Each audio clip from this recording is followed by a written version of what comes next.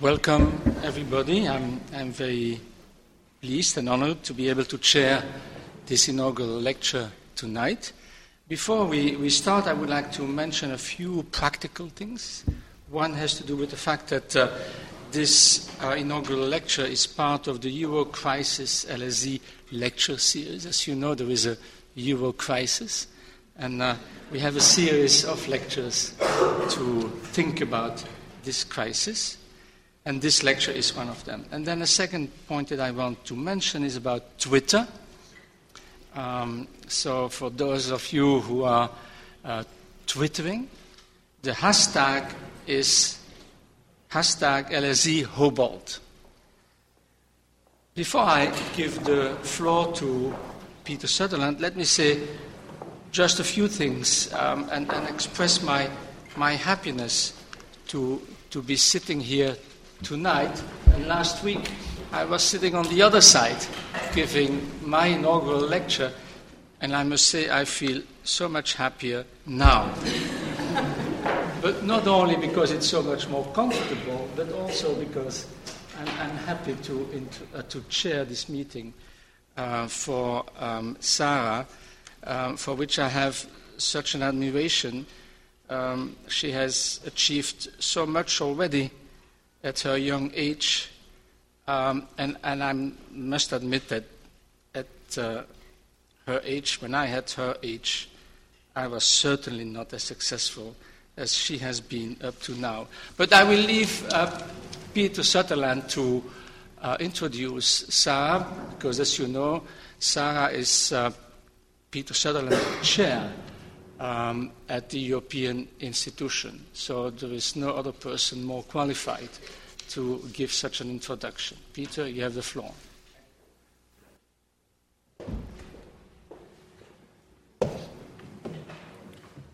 Well, let me say that this is a privilege as well as a delight to introduce Sarah to you.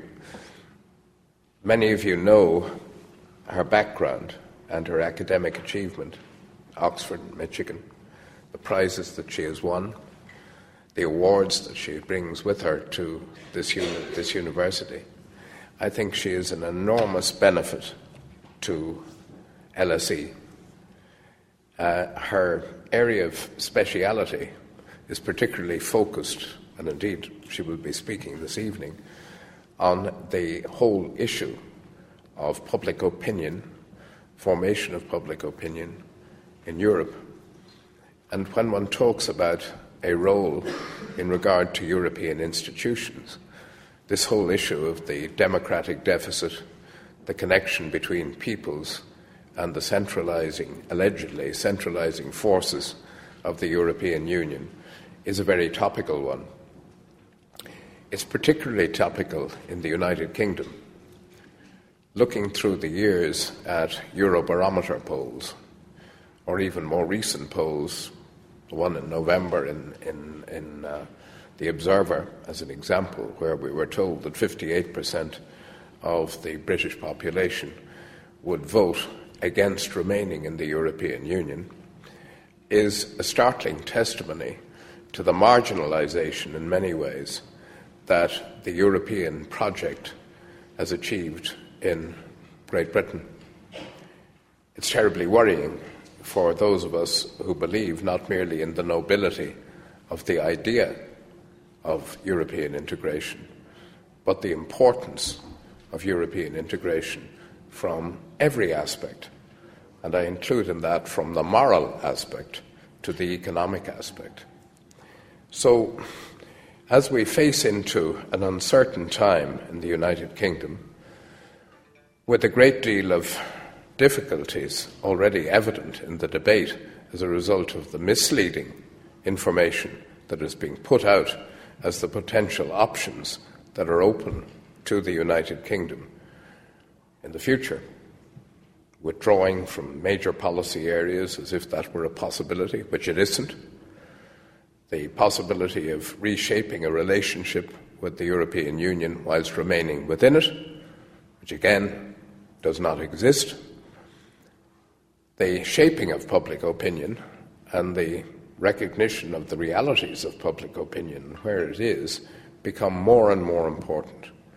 And the subject which we will hear this evening, blaming Europe, citizens, government, and the media, is absolutely on the point, on the button of popular debate in the United Kingdom.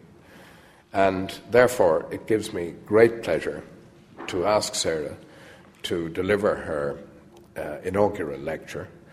I'm very proud to be associated with her and to have her, as I said at the outset, in LSE, playing, I hope, an increasingly important role in developing thinking about the European Union, thinking which, in many respects, in Britain, is lamentably behind the times and the realities of the world in which I hope and believe we should live. Thank you very much.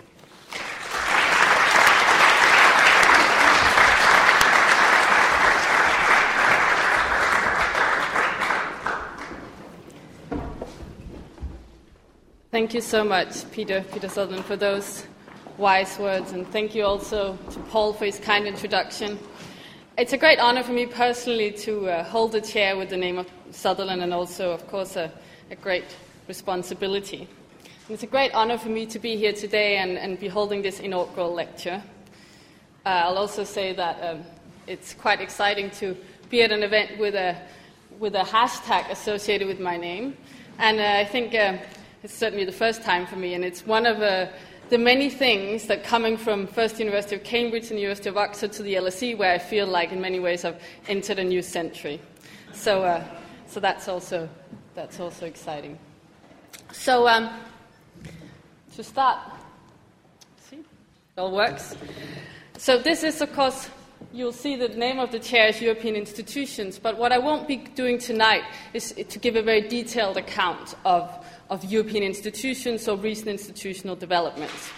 Instead, what I'll be focusing on is what has been my key interest for the last decade, namely citizens and how they perceive these institutions, the relationship between citizens and European institutions, and the electoral democratic processes that bind them. And I think at this very moment in history, with the crisis in Europe that's unfolding before our eyes, it shows that it's more important than ever, perhaps, to consider citizens and to consider the legitimacy of the European Union institutions. We often talk about the crisis as an economic crisis, as a euro crisis, sort of associated with the currency. But it is, of course, a very political crisis. And I think if you contrast it with earlier crises of the European Union, so the empty chair crisis in the mid-60s, or the Eurosclerosis crisis in the late 70s, what makes this different is that it's played out not only in the corridors of powers, but also on the streets of Europe, just to remind you of that fact. And that also that ordinary citizens are not only looking to their governments for someone to blame, but also at the institutions of the EU when they're looking for the culprit of this crisis. So that raises the fundamental question, which is the question of this lecture, so who's to blame, or rather, how do citizens assign blame and who do they hold to account for what's going on now and in general in European politics? So, to give you an example, if we imagine a Spanish voter who has just lost her job and have very little prospect of finding a new one, and who knows that some of the austerity measures that are going on are partly imposed by the EU, and that the crippling debt of Spain is associated with being a member of the Eurozone. Who does she look to blame for this, what's going on? And who does she hold to account? How can she express that anger or that dissatisfaction? So that's really the starting point for the three questions that I will be addressing tonight. Firstly, how do citizens assign blame in the EU? Secondly, what about the media and governments? Do they engage in a blame game? And finally, can citizens hold EU institutions to account for the policy outcomes? So rather than having you sort of sit at the edge of your seats waiting anxiously for the answers, I'll just give you a little preview.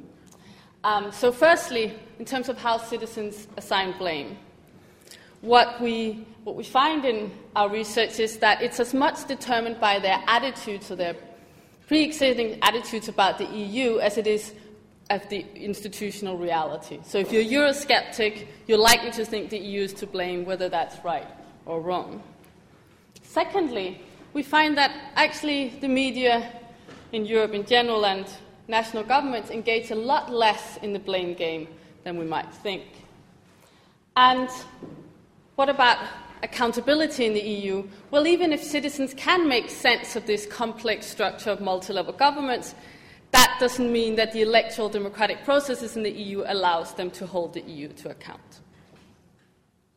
So in order to substantiate these conclusions, I'm going to be relying on a great deal of evidence. I'll try and make it as non-technical as possible.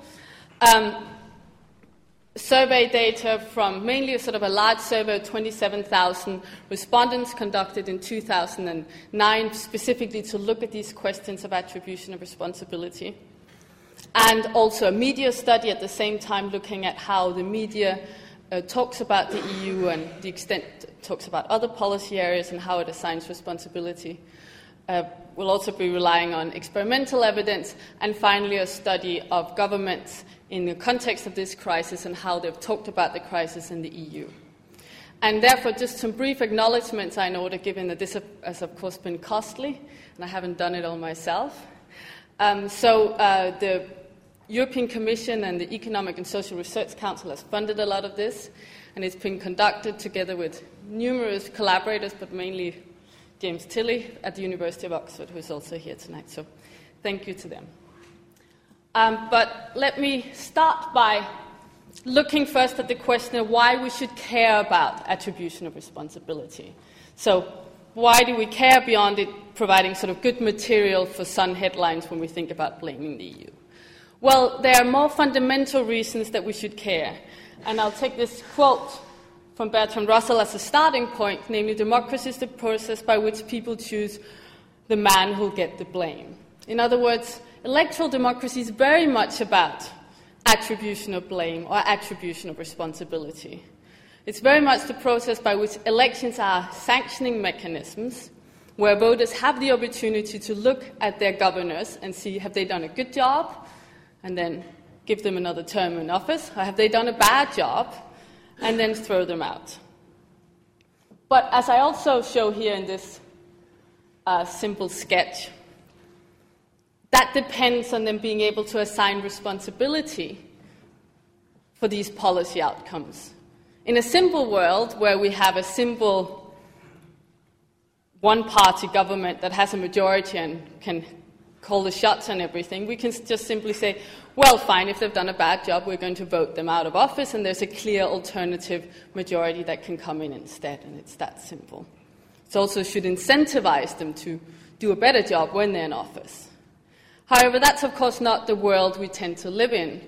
In many European countries, and outside Europe, we have coalition governments, we have minority governments, we have legislatures that put pressure and checks and balances on executives and so on. And that blurs lines of responsibility. And we know that makes it much harder for voters on election day to associate what they feel has gone well or not so well with who's actually in power. And that's these horizontal divisions of responsibility. But what I'm going to focus on tonight is the vertical divisions of responsibility as we see in the European Union. So what the European Union has established, regardless of what we want to call it, if we want to call it, a federation, a federal state, a confederation, something else, it doesn't matter. But I think all scholars to this and observers of EU politics would agree that significant powers have been transferred from national parliaments and national executive to the European Union institutions.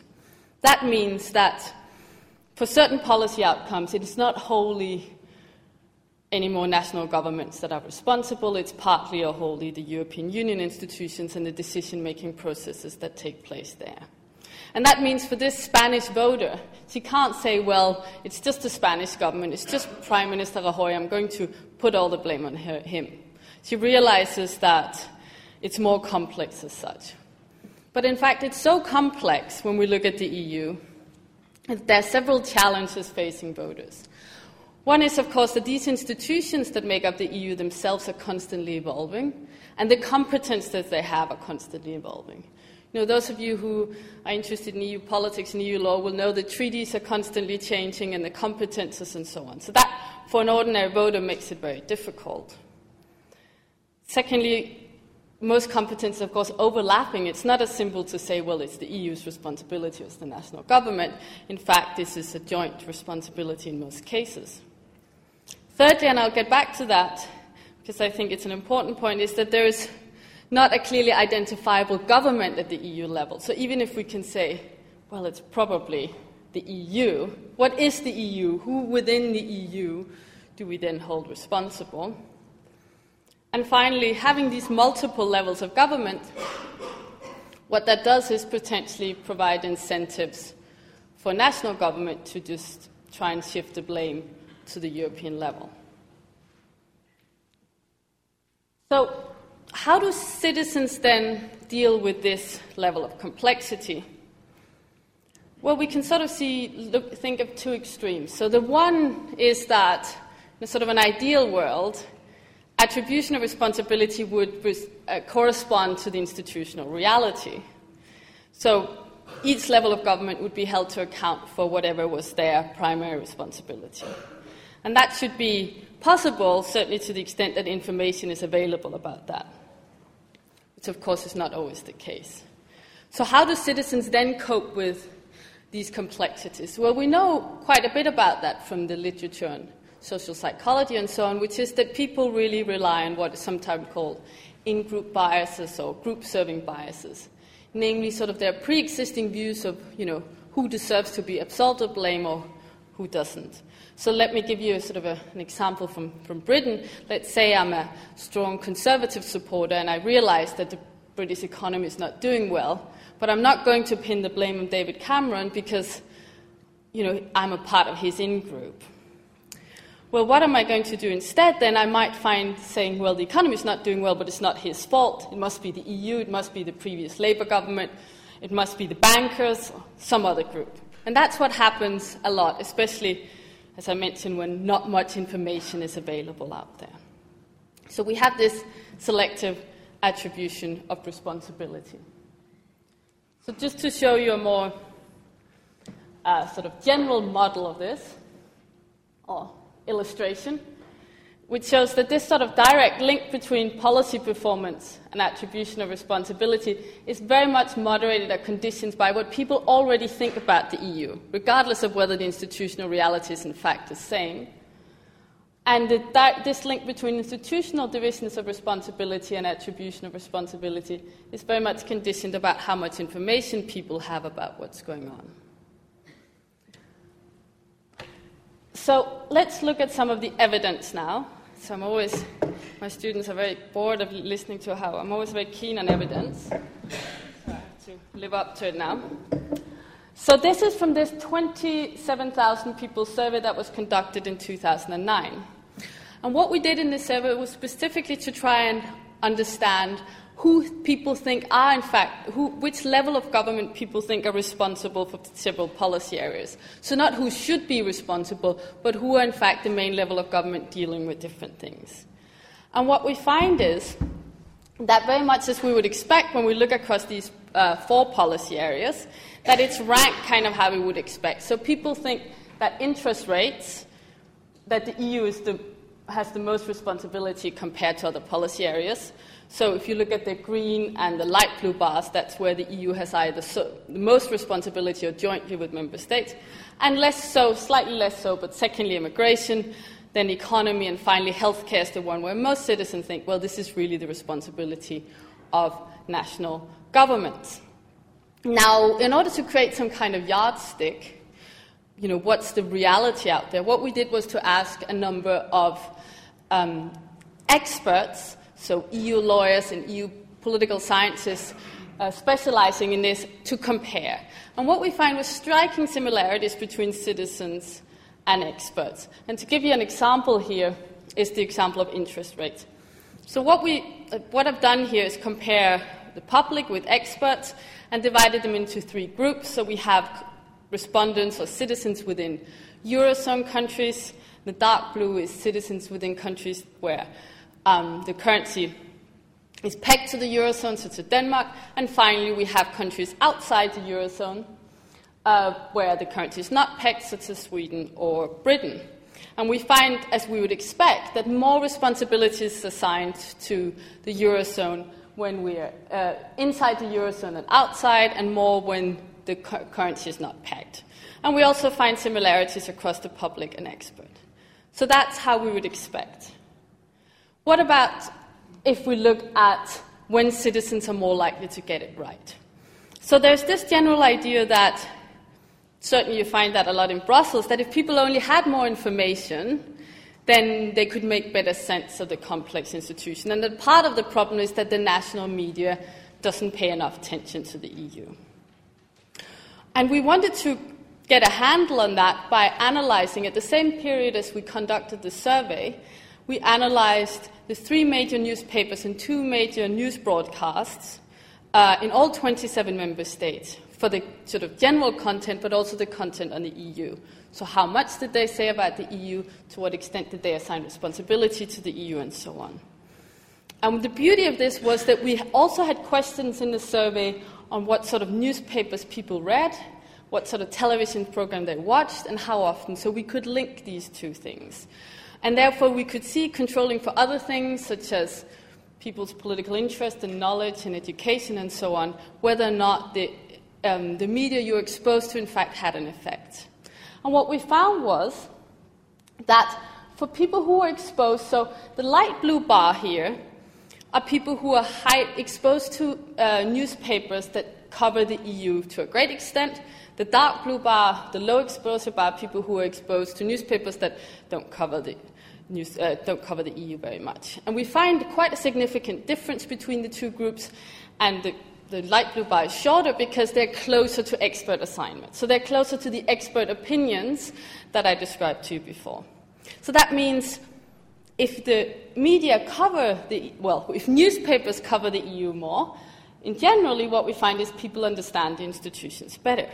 However, interestingly, if you look up top and look at the television, we did the same thing for television news, and we find no effect. So that means if you sit there and you watch your ITV news at 10 every night, and they always talk about the EU, that doesn't mean that if you never watched it or you watched, Big Brother instead, it wouldn't make much difference.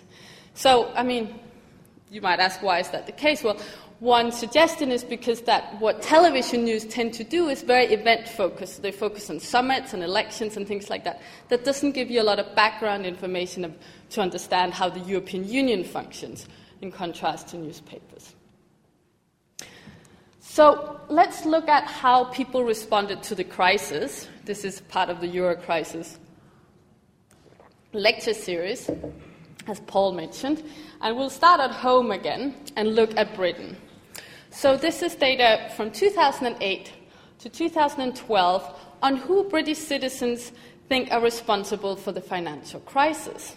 And as you see, as the crisis took off in late 2008, the main blame, they had many more options than this, so these are just the 3 most salient options, most mentioned options. As the crisis took off in 2008, what we found was that US banks were seen as the main culprit.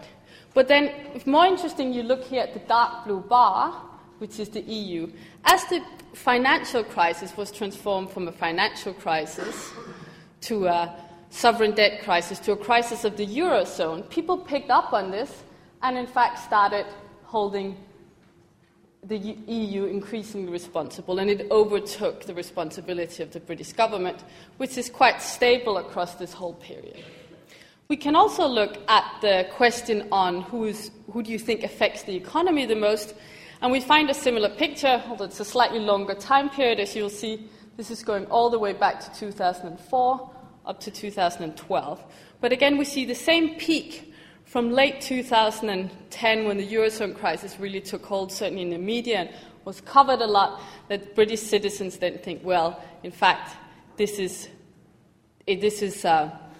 EU is really the level of government or the main actor out there that affects how our economy is doing.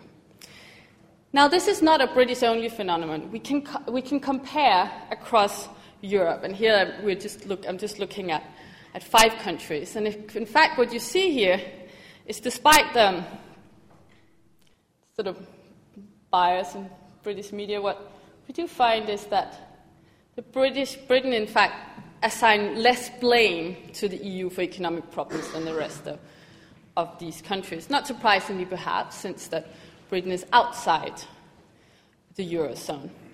We find that the French are the ones who blame the EU the most for the economic problems of these 5 countries, then Poland, slightly less in Germany, and the least in Spain. What's also interesting is, well, what's similar across all countries, the development. This is 2010, 2011, 2012. And in all countries, we see an increase in blaming of the EU for the country's economic problems across these years. Now, there are 2 sides to this story. Well, one side is, of course, that citizens probably became aware that the EU, certainly in certain countries within the Eurozone, that the EU was increasingly taking on responsibility for not only monetary policy, but to some extent also fiscal policy making in the Eurozone countries, and had therefore were increasingly intervening, and that might be a sort of a reflection of that. The other story, which is the one I already alluded to, was the one about selective attribution. So as people become more Eurosceptic, what happens is that they're also more likely to blame the EU, simply because if they like the EU less, they'll also think it's the EU's fault. And we can see this if we split. So this is the same data, but what I've done here is to split it according to EU supporters and EU opponents. And this institutional reality for these 2 groups is obviously constant, but there's very different responses in terms of whether the EU is to blame. And interestingly, we see that's particularly the case in Germany, where the EU opponents are very keen to blame the EU, but not so much the EU supporters. We see a similar pattern if we just look over time in Britain. So the top light blue line here are the EU opponents, who were just always more likely to think that the EU was responsible for the financial crisis compared to the supporters, but this gap widens quite a bit as we get to the crisis. Okay, so just let me summarize the answer to the first question that I've tried to provide some evidence for, namely, how do citizens assign blame to the European Union?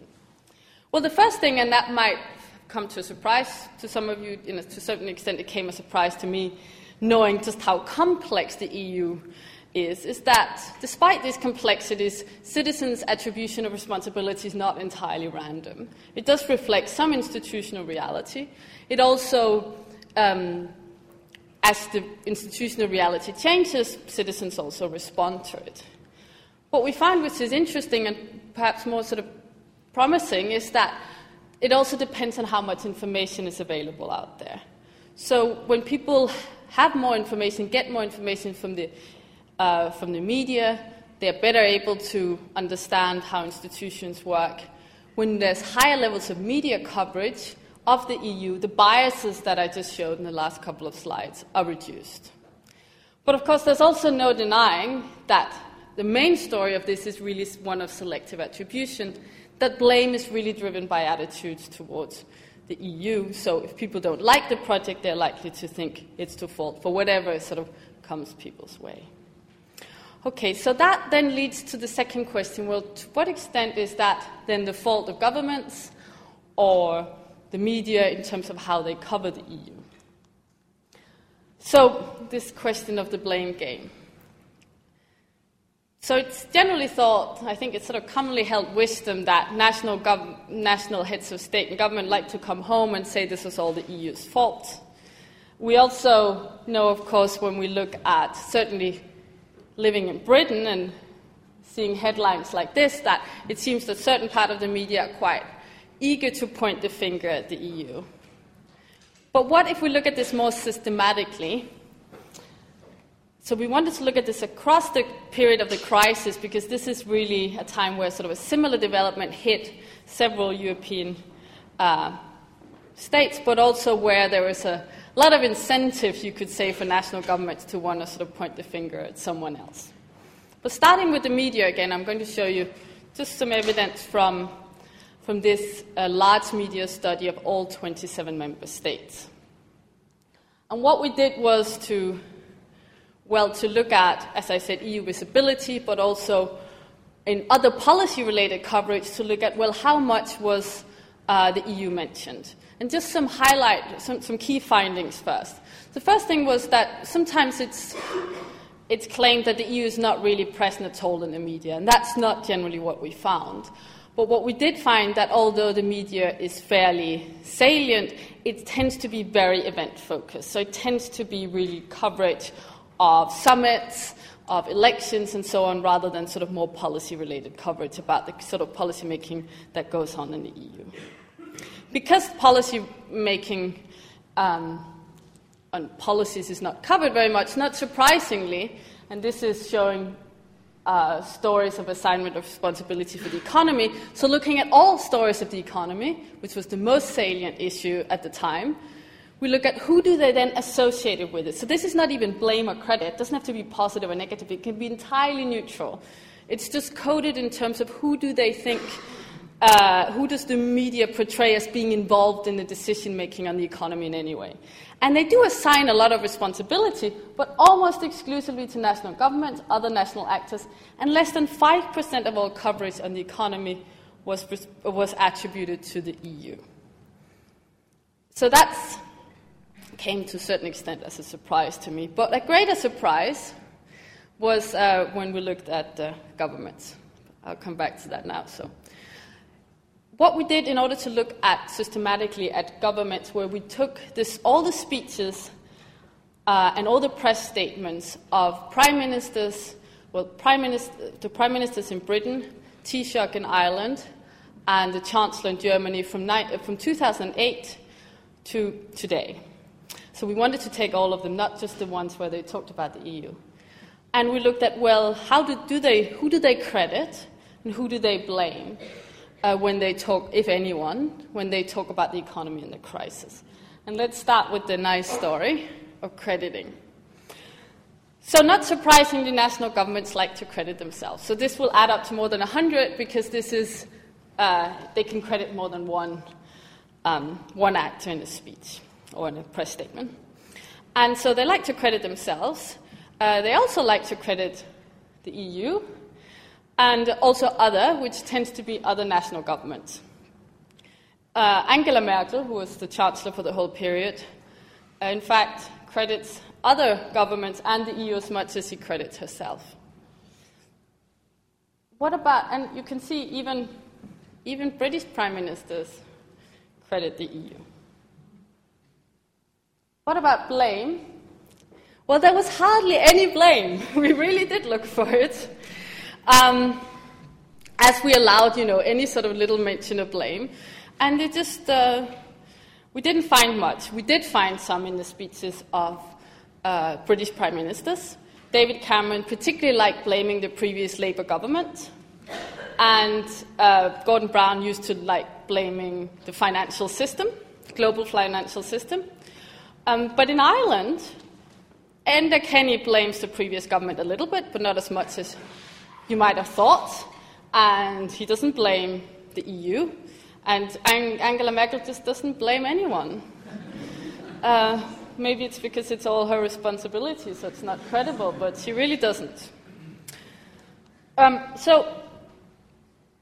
You have some explanations for this, but I think it's quite interesting, and I think it's especially interesting because there's often this myth that the EU is just being used as a sort of, governments come back from Brussels and then they just say, oh, it's all the EU's fault. But given how the media covers the EU, where it's very much focused exactly on these governments, it is, of course, rather difficult for the governments then to turn around and say that this is all the EU's fault.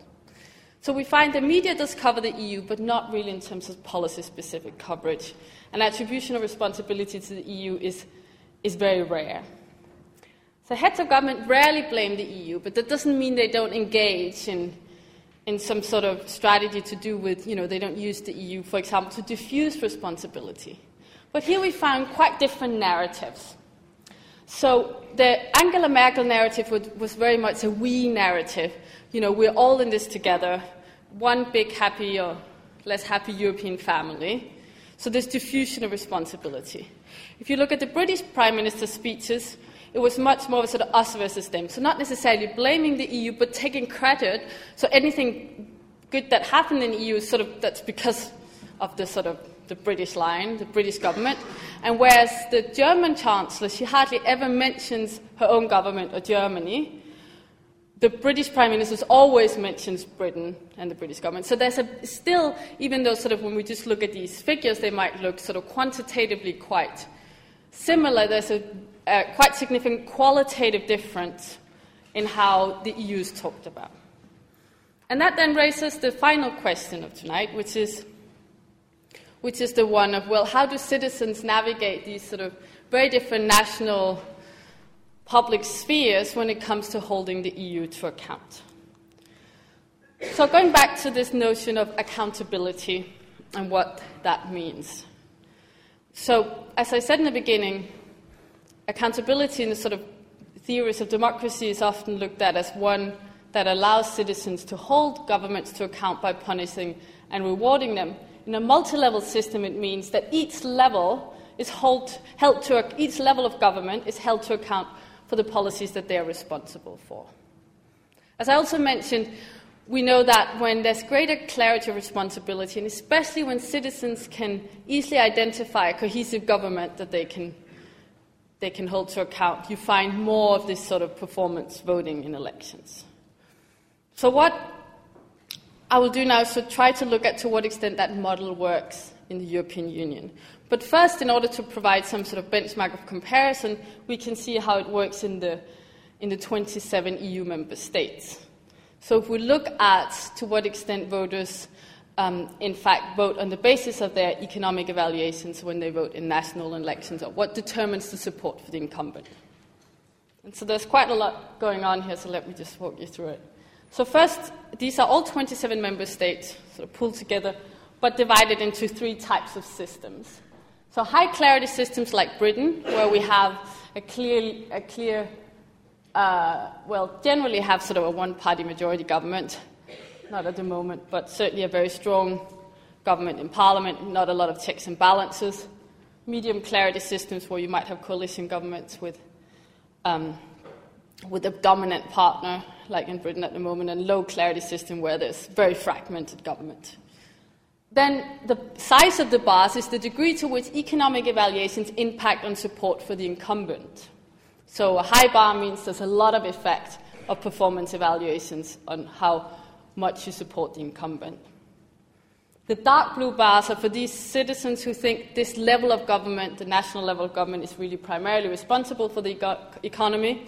The light blue bars are for those who think that the national level of government is less responsible. So it's very much how we would expect. In high-clarity systems, for citizens who think national level of government is responsible, the economy matters a lot in whether they support the incumbent. In systems where it's very hard to identify who is in charge, we find that that's not so much the case. Now, I show you that because I want you then to contrast with what goes on in the EU. And the EU looks a bit more like this than up here. Now, where would we go to look for accountability in the EU? Well, we turn to the directly elected institution, the only directly elected institution of the European Union, namely the European Parliament. And of course, the European Parliament has increased its powers through successive treaty reforms, partly because of a desire to create more democratic legitimacy and accountability in the EU. So what I do in the next slide is to show to what extent then does that sort of accountability argument works in terms of, does it matter for citizens does it matter when they vote whether or not they think the economy is doing well or not so well, in the same way as it does in national elections? So we look at whether or not that matters for the support for the major party, the European People's Party. But we can do the same for other parties and find the same results.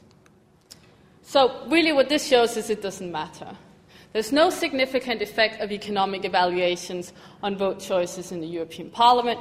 And more significantly, perhaps, is there's no difference for the people who think the EU is not responsible at all and those who think the EU is wholly responsible for the economy. So even if you think, it's all the EU's fault, it still doesn't matter who you vote for. Well, will probably tell me, well, of course it doesn't, because how would I vote any differently? So the thing is, of course, about the European Parliament, there's no clear government that you can vote in or out when you go and cast your ballot, so you vote on a different basis.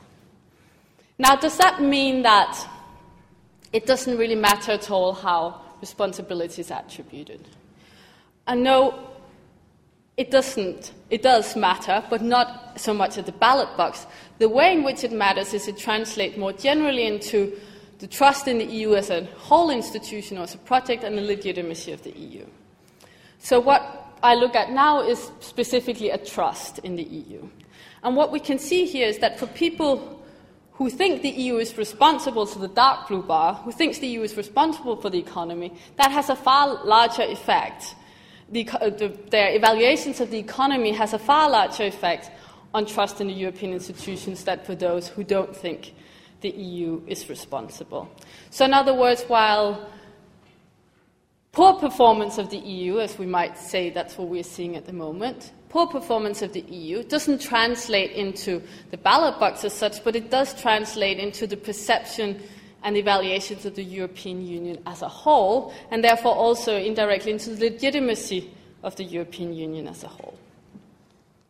So just let me summarize that. There's no evidence that citizens punish or reward MEPs for performance that the EU is deemed to be responsible for. It's not surprising, because the model of accountability that we know really depends on there being an identifiable government, which doesn't exist in the European Parliament, that voters can punish or reward. And it also requires a much stronger and certainly clearer from a citizen's perspective, might be clear to us, but from a citizen's perspective, link between the European Parliament and an EU executive such as the Commission. However, what happens instead is that when citizens blame the EU for poor performance, it leads to lower levels of trust in the EU institutions. So what are the sort of more general implications of this as I see it? Well, the first implication is that this increase in the European Parliament's power, I've no doubt that has many positive effects on the quality of EU legislation and on the scrutiny of the EU executive. But it hasn't provided an electoral mechanism of accountability, in my view. And I think that's what the evidence here says. And that has implications not only for democracy in the EU, but also democracy at the national level. Because, of course, what has happened is that power has been transferred away from national parliaments and away from national executives to the European Union level, but without a similar replacement mechanism of accountability. It also worryingly has consequences for legitimacy of the EU. As I showed, what happens is that when people then think that the EU performs poorly, it translates into sort of what we might call overall regime support. So if I'm unhappy with the current situation in Britain, that might mean that I'm less likely to vote for the Conservatives or the Liberal Democrats at the next election. But it doesn't mean that I necessarily have less trust in the Westminster model or in British democracy as such. But there's not that mechanism that you can hold a specific individual or government to account in the EU. And finally, returning to the issue of the crisis, what has the crisis done in all of that? Well, the positive side of the crisis, if you can talk about that, is that it's provided a lot more information about the EU. And what we've seen is that more information also makes citizens better able to assign responsibility. However, it still hasn't provided a mechanism then for these citizens to hold anyone to account for what they understand to be the EU's fault. Something else that means that the problem of legitimacy and democracy has become a lot greater in the crisis is that, of course, what the European responses, these responses might have been very sensible, but what they've done is, of course, to increase the EU's control over fiscal policy making, especially of certain member states. And what that has done is that has disabled, in a sense, the democratic accountability mechanisms in these member states, especially member states that are where austerity measures are imposed and so on. So the governments will put their hands up and say, we need to do this. So citizens in these member states will say, well, what can we do then? We can't hold anyone to account for that. So you might say, well, they can hold their governments to account. That's what they're there for. The governments are the ones we see on the television every day when we hear about the EU. But there are several problems with that. First of all, as we saw, citizens are very well aware that it's not only their own national governments who are to blame for what's going on, so it's not enough simply to hold them to account. Secondly, when we think about the measures that are taken, and especially the measures that are taken now, a lot of them have the kind of discretionary nature that they're imposed on certain member states in particular, so the ones who are in need of credit from the EU. And therefore, what would in fact be happening is if we're relying solely on the Council, and that channel of legitimacy is that it's German voters and Finnish voters and Danish voters who have to impose sacrifices on Portuguese and Greek and Spanish voters. So I think it calls for an urgency of creating a European mechanism of the accountability, this particular crisis.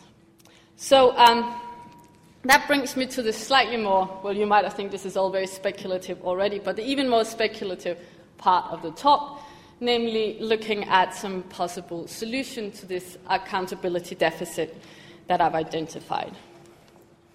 So the first is the greater institutional clarity. So as we've seen, it's a complex system. It poses many challenges to citizens, and really, if we can ensure that there are clearer divisions of competences, and perhaps that it's not a system in constant flux, it would make it easier for citizens, certainly, to navigate this multi-level system of competences and of responsibilities. Secondly, and I think more importantly, is a need for greater government clarity in the European Union. So, if we think of accountability, as I already said, it really relies on the idea that there is someone who is responsible and someone who can provide an alternative. Yeah, that's what the heart of democracy is about, and therefore establishing a system where there's more government and opposition politics, for example, in the European Parliament, would be one way of achieving that. That could be done either more modestly, I think, by having a stronger link between the parliamentary majority and the Commission, or more ambitiously, and perhaps more attractively, but I can say that because I'm just a political scientist, a directly elected Commission that could clearly be held to account. So there's a lot of research showing that US voters find it quite easy, even though the US system is very complex, to know who to hold to account because they just blame the president. So they feel that there's someone who's accountable. Finally, greater transparency to make it more difficult for national politicians to diffuse blame or claim credit, although what I think I've showed is, in fact, that it's not as great of a problem as we might think it is, although we still have, of course, very different narratives across European countries. So let me give you, to underline these challenges, a quote from the Future of Europe group of EU foreign ministers, a very recent report on the future of Europe. So a fundamental deepening of the EMU must go hand in hand with greater democratic legitimacy. Wherever new competences are created at the European level or closer coordination of national policies established, full democratic control has to be ensured. So this idea of full democratic control is not only one that is voiced at the moment by foreign ministers. We hear it from the President of the Council, the President of the Commission, of national heads of state and government. But let me just leave you with two thoughts on that. The first is that I think it's somehow curious that we have all these European leaders talking about democratic control, and at the same time these same European leaders are instituting quite substantial reforms that in response to the euro crisis that is signaling that democratically elected parliaments and governments cannot be trusted when it comes to governing the euro. Secondly, I'm not sure what full democratic control means, but often, if we look in the past, in Eurospeak, what it has meant has been greater legislative powers to the European Parliament. And I think what I've tried to show you today is that that in and of itself is not enough to create democratic accountability in the EU. Thank you.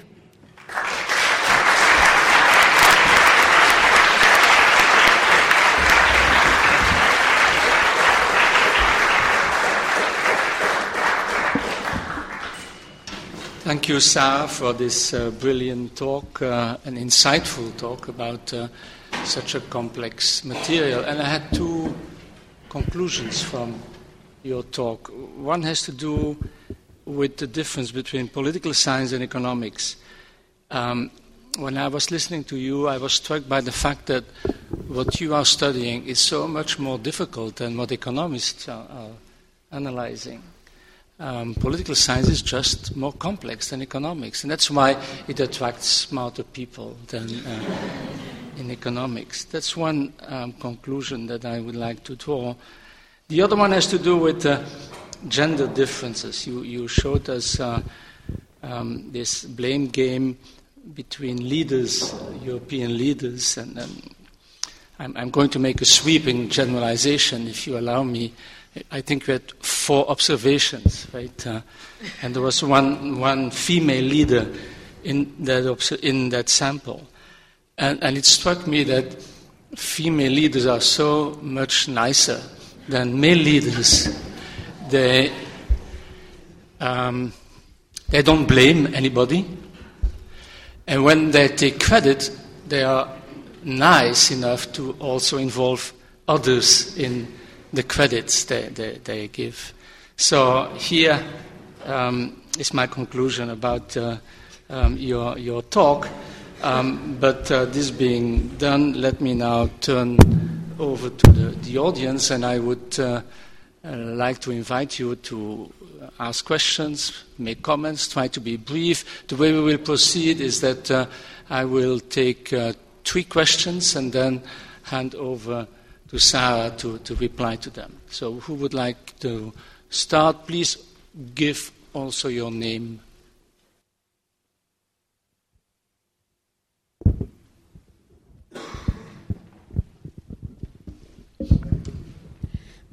John Palmer.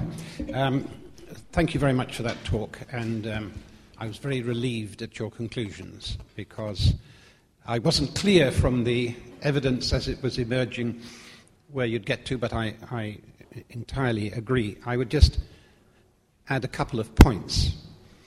The problem of popular disengagement from democratic politics is also a dimension in this, not just at the European level, but there is a kind of disengagement effect that we can see throughout many of the countries of the advanced industrialized world.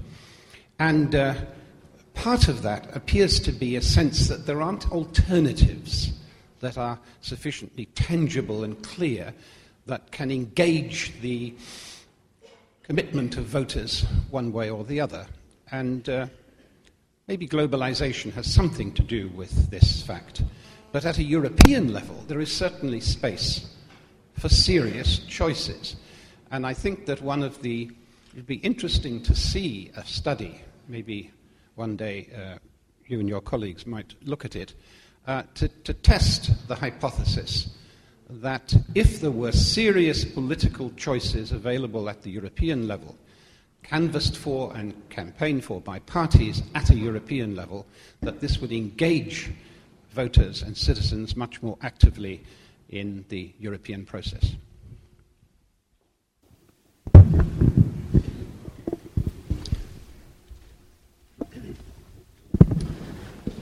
Yes, it's Alexandre, and quite interested by the two aspects of your presentation.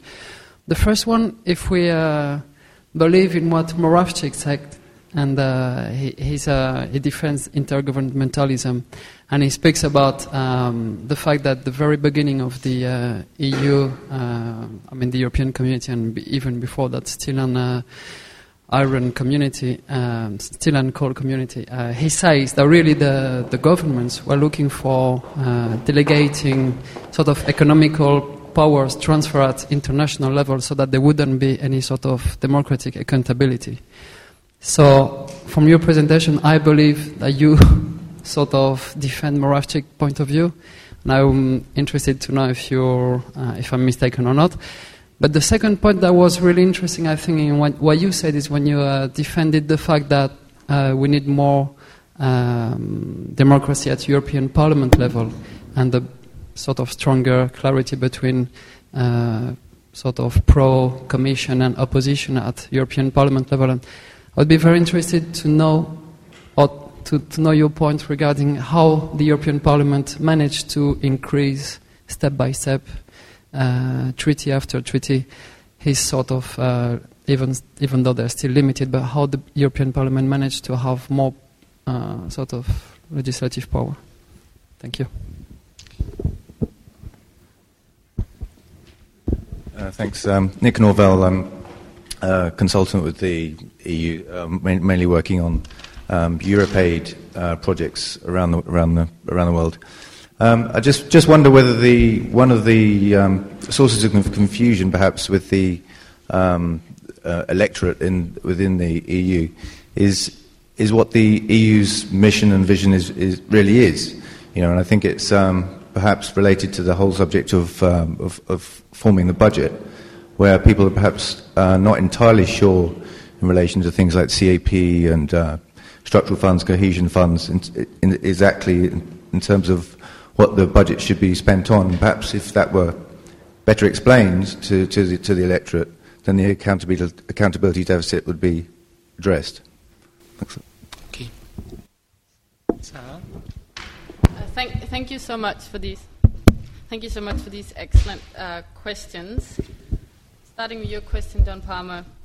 I entirely agree with you that lack of choice and lack of alternatives is a source of disengagement. I think we see it perhaps most clearly at the moment in Greece, where people are turning very much to the extremes, partly because I think a lot of people feel that they have no real choice in terms of the mainstream, that their hands are so tied. Your question is, what would happen if there were more serious choices at the European level? So obviously, in terms of a research project, it's an excellent one, but quite hard in that, we kind of need to have it first to be able to study it.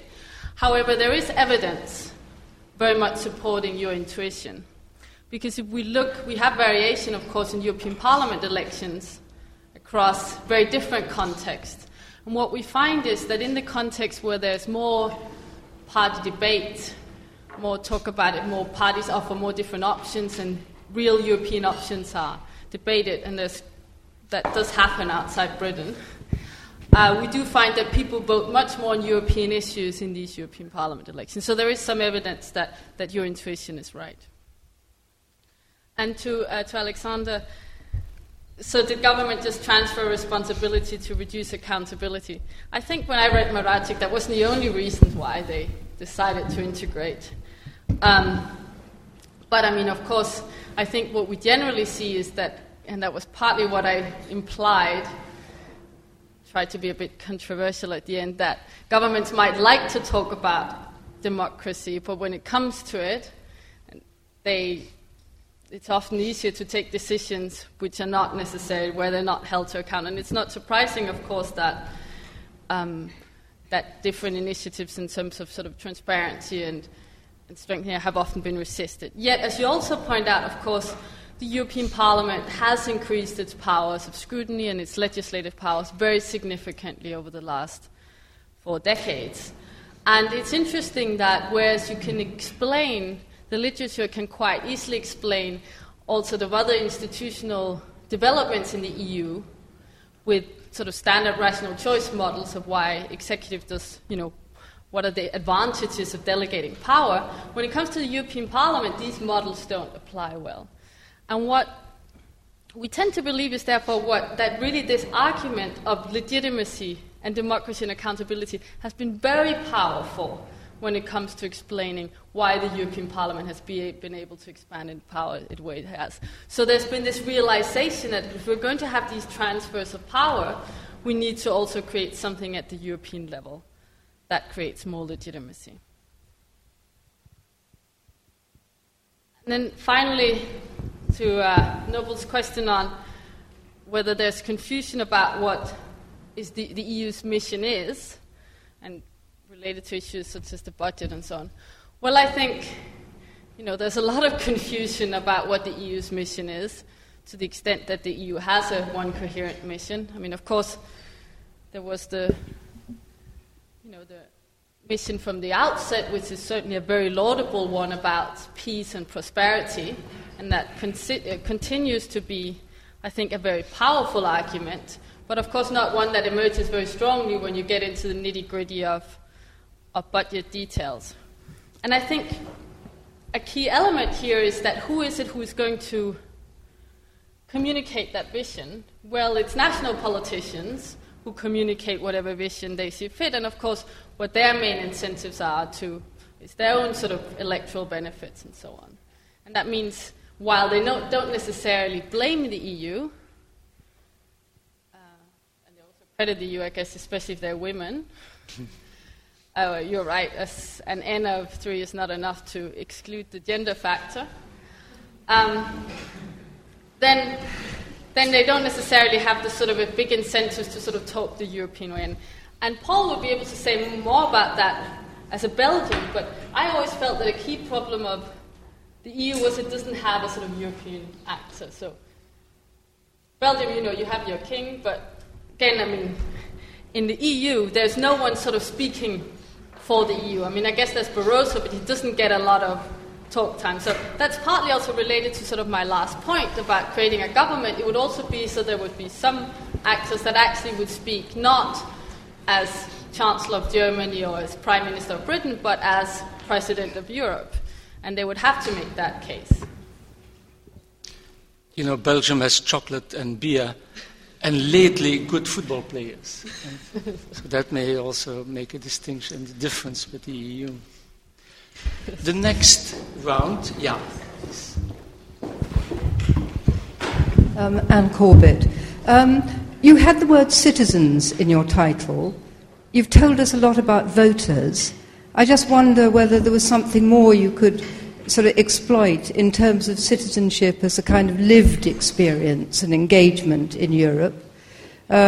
We see it obviously through students having the chance to move around, but that's a minority. And I just wondered whether any of your evidence, told you a bit more about other people in a less elite position, so that, to take on from your... Thank you.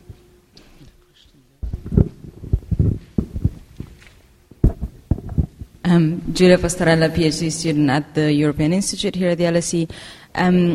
To my mind, what the crisis has shown, amongst other things, is that at European level, all governments are equal, but some governments are more equal than others. So my question was whether in your data you found any patterns that show that citizens not only look at clarity of responsibility, but also have a more realist perspective on attribution of blame, in the sense that they know who has the power, and therefore it's not just responsibility that matters, but it's also the division of powers. And suppose, Greeks or Spanish voters might hold the EU more accountable because they know that the government hasn't really got much power in, say, the council or whatever. Whether there's any correlation between the power of the leaders and not only their role as leaders.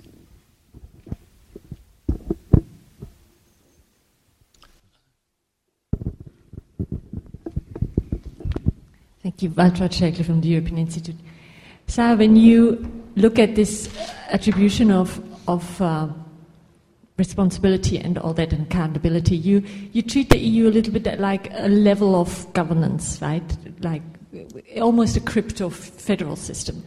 Now, if one thinks about the EU more, as I tend to do, as a fourth branch of government, as Majoni with the regulatory polity called it, the fourth branch that does transnational economic regulation primarily, then you wouldn't be so worried about that it is not directly accountable and that it isn't, is blamed a lot or not trusted. Because you say it's in the nature of what it does. We have put that into a transnational body because we feel national democracies cannot uphold things of which they think they are right and good, like asylum rights and free trade. So we have to give that pass, and so they will always be blamed because it's exactly why their government thought they cannot uphold the principle.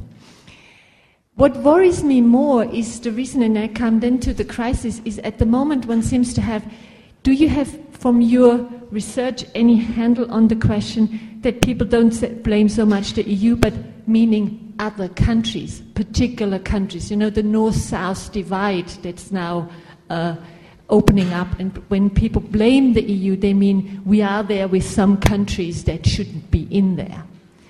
That, I think, is a novel thing in this whole crisis that is very worrying.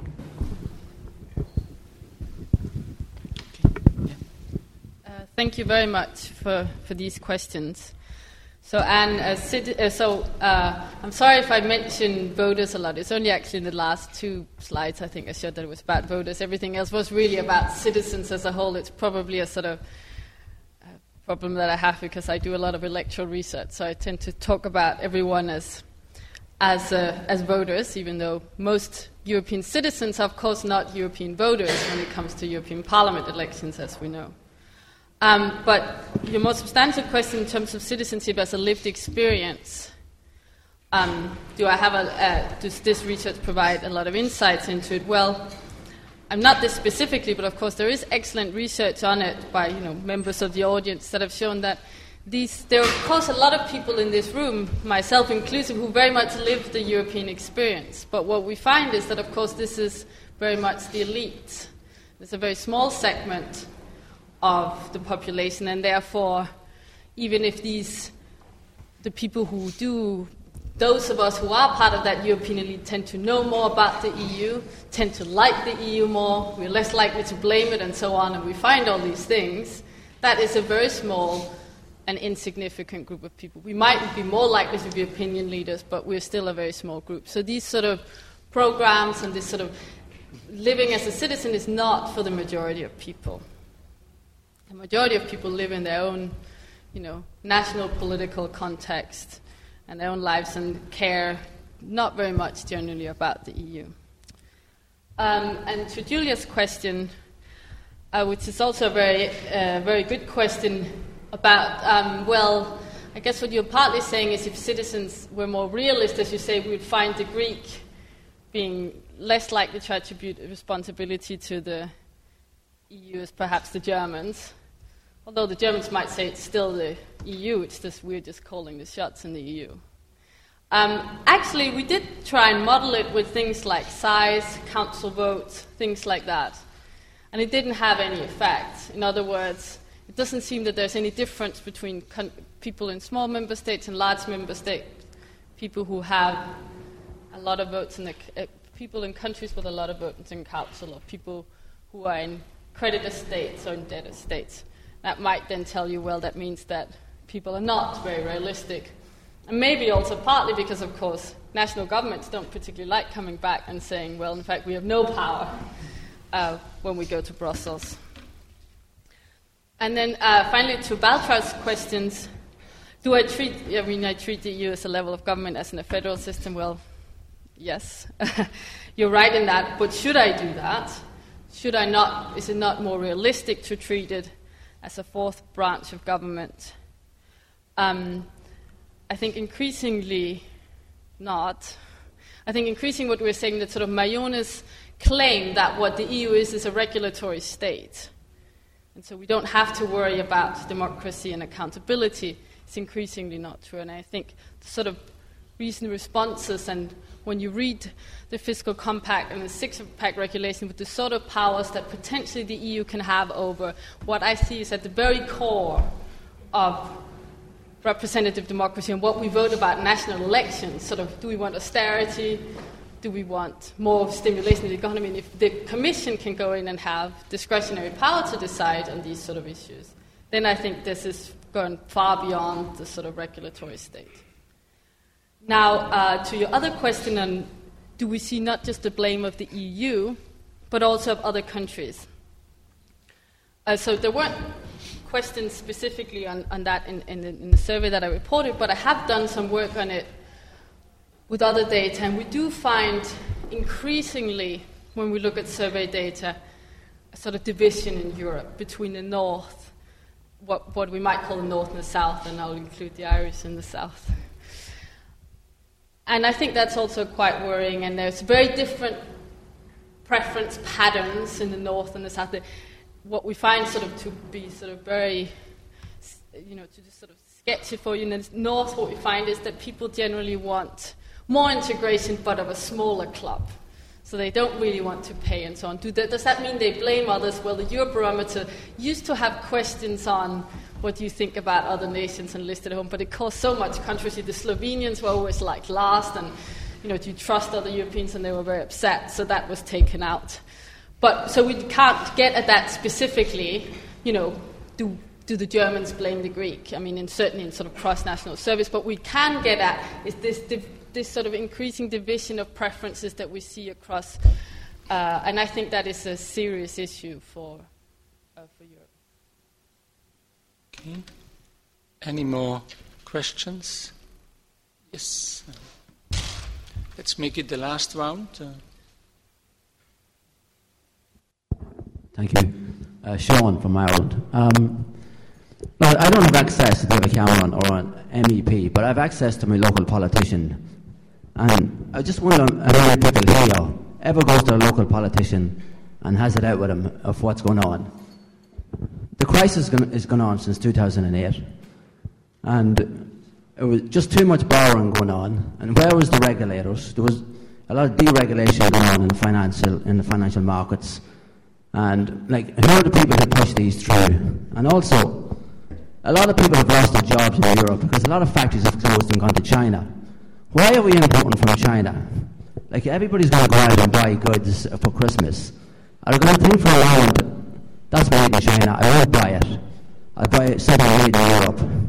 Isn't it time that Europe close ranks and start making goods here ourselves and stop importing en masse from China? If you go down Oxford Street, will you find anything made in the UK? It's pretty hard. So why don't we, what does the Europe close ranks and trade more within Europe? Because we are the market for China. We don't need to be. We need to be the market for ourselves. We need to create jobs and we have money to spend. Thank you. Thank you.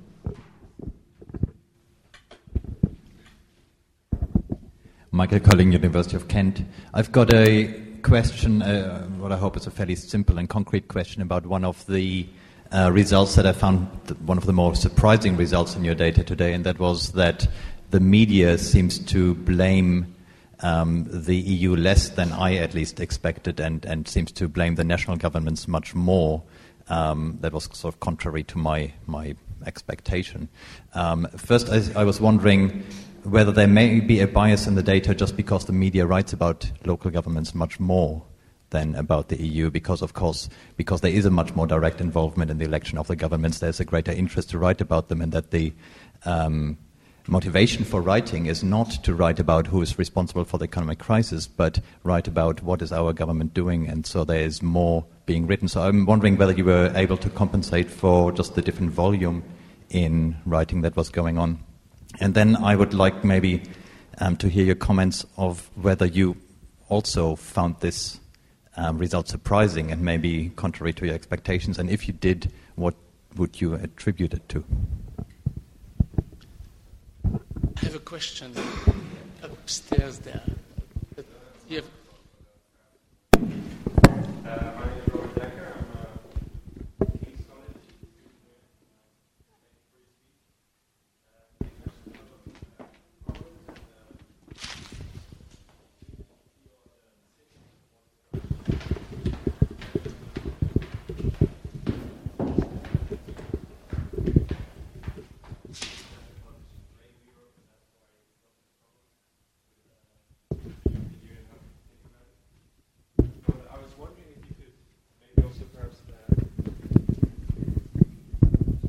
elaborate on what you think the solution in terms of structural changes are on the European level. You've mentioned a competence or competence catalogue, perhaps, but we've heard Majone and Moravcik.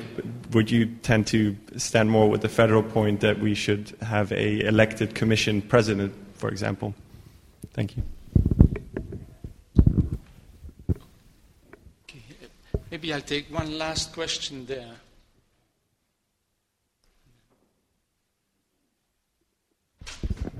Hi, my name is Ben. I'm interested actually on your thoughts on the voting trends in the UK with the rising popularity of the anti-EU UKIP. And is there a realistic chance of the UK leaving the EU in some way? And if so, how will that affect the survival of the European Union? Would that lead to other countries questioning whether they should stay or leave?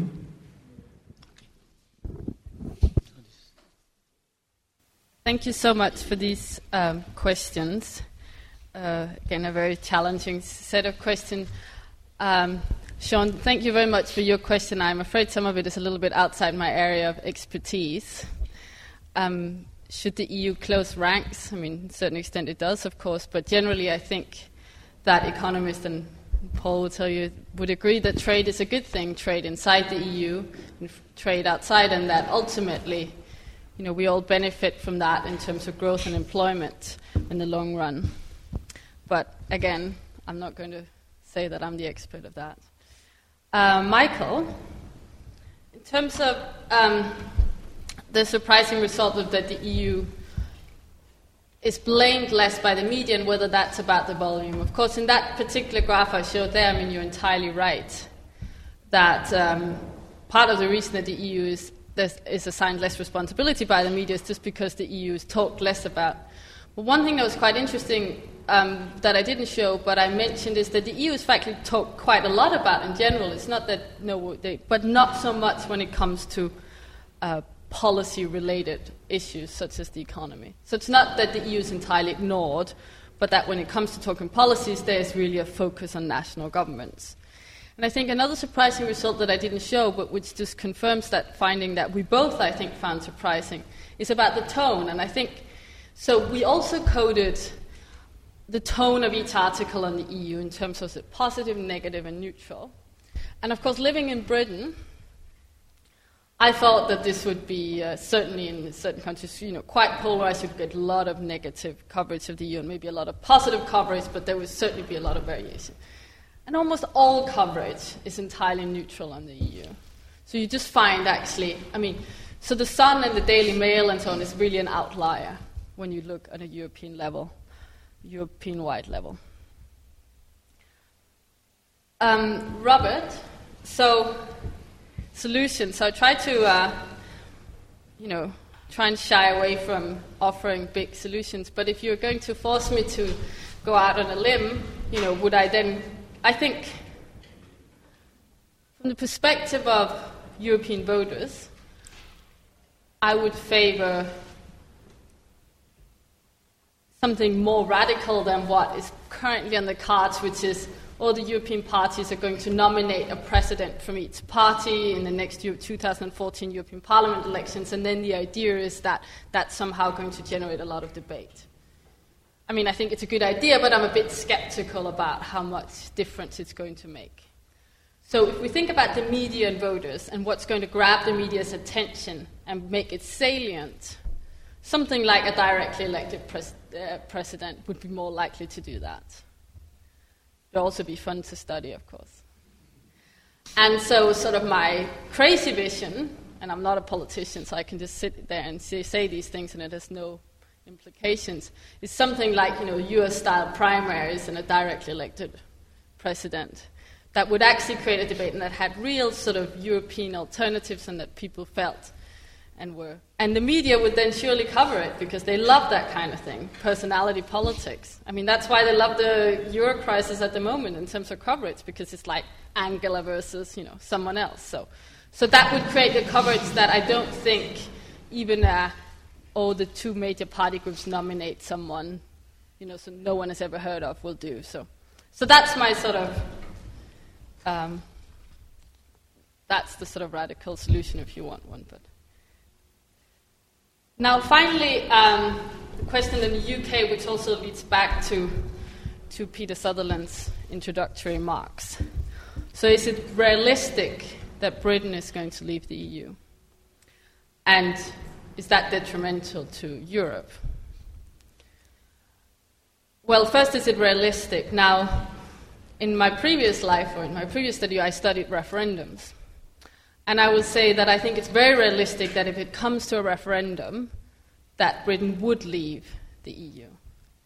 I think that because when you look at the polls as compared to any other country in the EU, there's a very hard core of opposition in Britain to the EU. If you look at the elites, they're much more split on the EU than in any other European countries. And of course, even Ireland, which is very pro-European, has had no votes. And there's not really been anyone in Britain, even those who are supposedly in favor of membership, who speak the European cause. Of course, it makes perfect sense not to, because if you want to win national elections, which is what British politicians do, then you know that you're very far from the sort of ordinary British person preferences if you come out with a very pro-European message. So either you don't talk about it or you try and talk about it in a Eurosceptic way. So I think what would happen in a referendum, that even though all the three major parties, the first thing is all the three major parties have in fact pledged that they are in favor of a referendum. So that means even if they aren't really, it might well happen. And if it does happen, I think there would be quite serious splits in the party, even though I guess all three major parties are in favor of membership. Not necessarily membership as we have it now, but membership.